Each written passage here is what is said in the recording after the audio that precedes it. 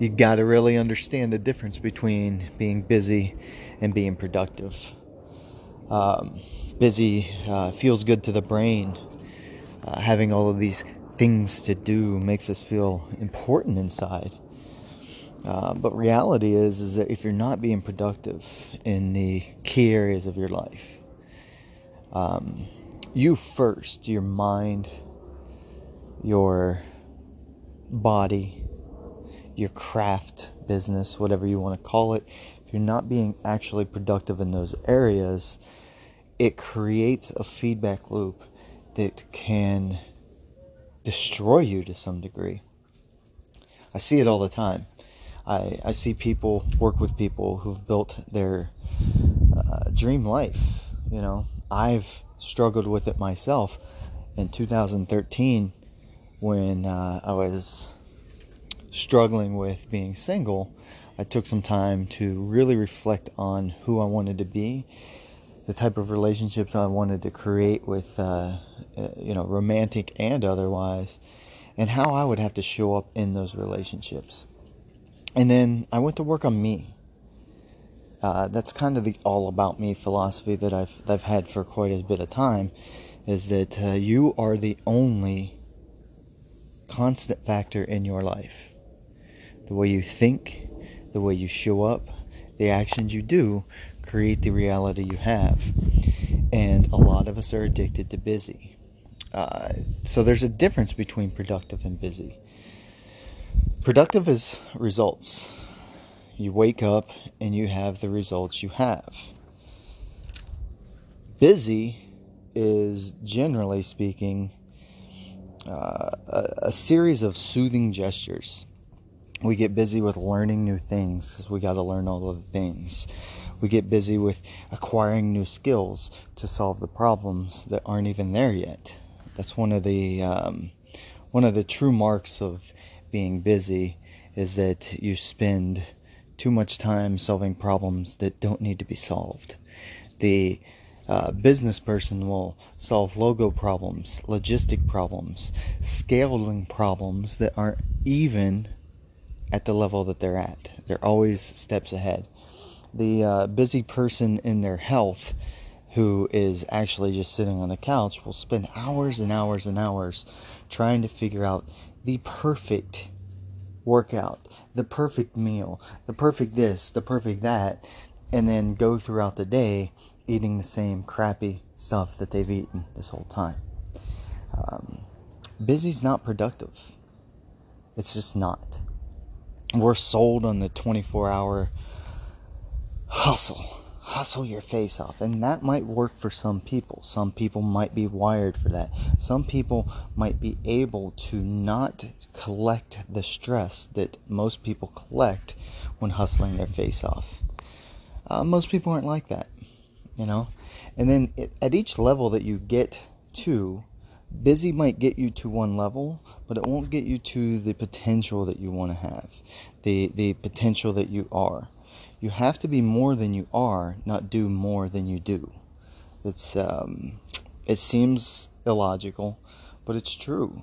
If you just become more of who you are, more of who you were meant to be, and stop being so damn busy, you'll get super productive. One of the best ways to become productive is to break up each area of your life individually. I have mine broken up into 4 main areas. The first 3 are all really about me. My mind, my body, and my craft are the only things that I get to control. My craft of storytelling, of selling, of coaching, of mentoring, all of those things I get to control. I get to practice. I get to build frameworks and mental models, and you get to do that too in whatever it is that you're doing. But you can't do it and be busy. You have to get up in the morning and set your mind right. I've been talking about it for the last couple of episodes. When you set your mind right, you set into the place where you feel like you already have it all. Because you do. You have every single thing you need right now. Except for the discipline to do the right thing at the right time in the right order. Those things take a little practice. It's a little give and take, but you have to check yourself on being busy. You have to press pause throughout the day and get back into the space and remind yourself that you are a universal transmitter and receiver. You are picking up information and you are creating, emerging information from your internal environmental feedback loop. If you're stuck in the loop and you're feeling too busy to meditate, too busy to take care of your health, too busy to show up at night and just be there for your family. If you're too busy to sit still long enough and you can't stay quiet long enough and you have to keep talking about this, that, and the other, this person said this or that and that, if you are stuck in those loops to where you can't be present for other people, then you're busy. You're not productive. If you start with your health and your mental well-being and you focus on what would be the most productive things I can do they've already decided what those are. Mindfulness is key.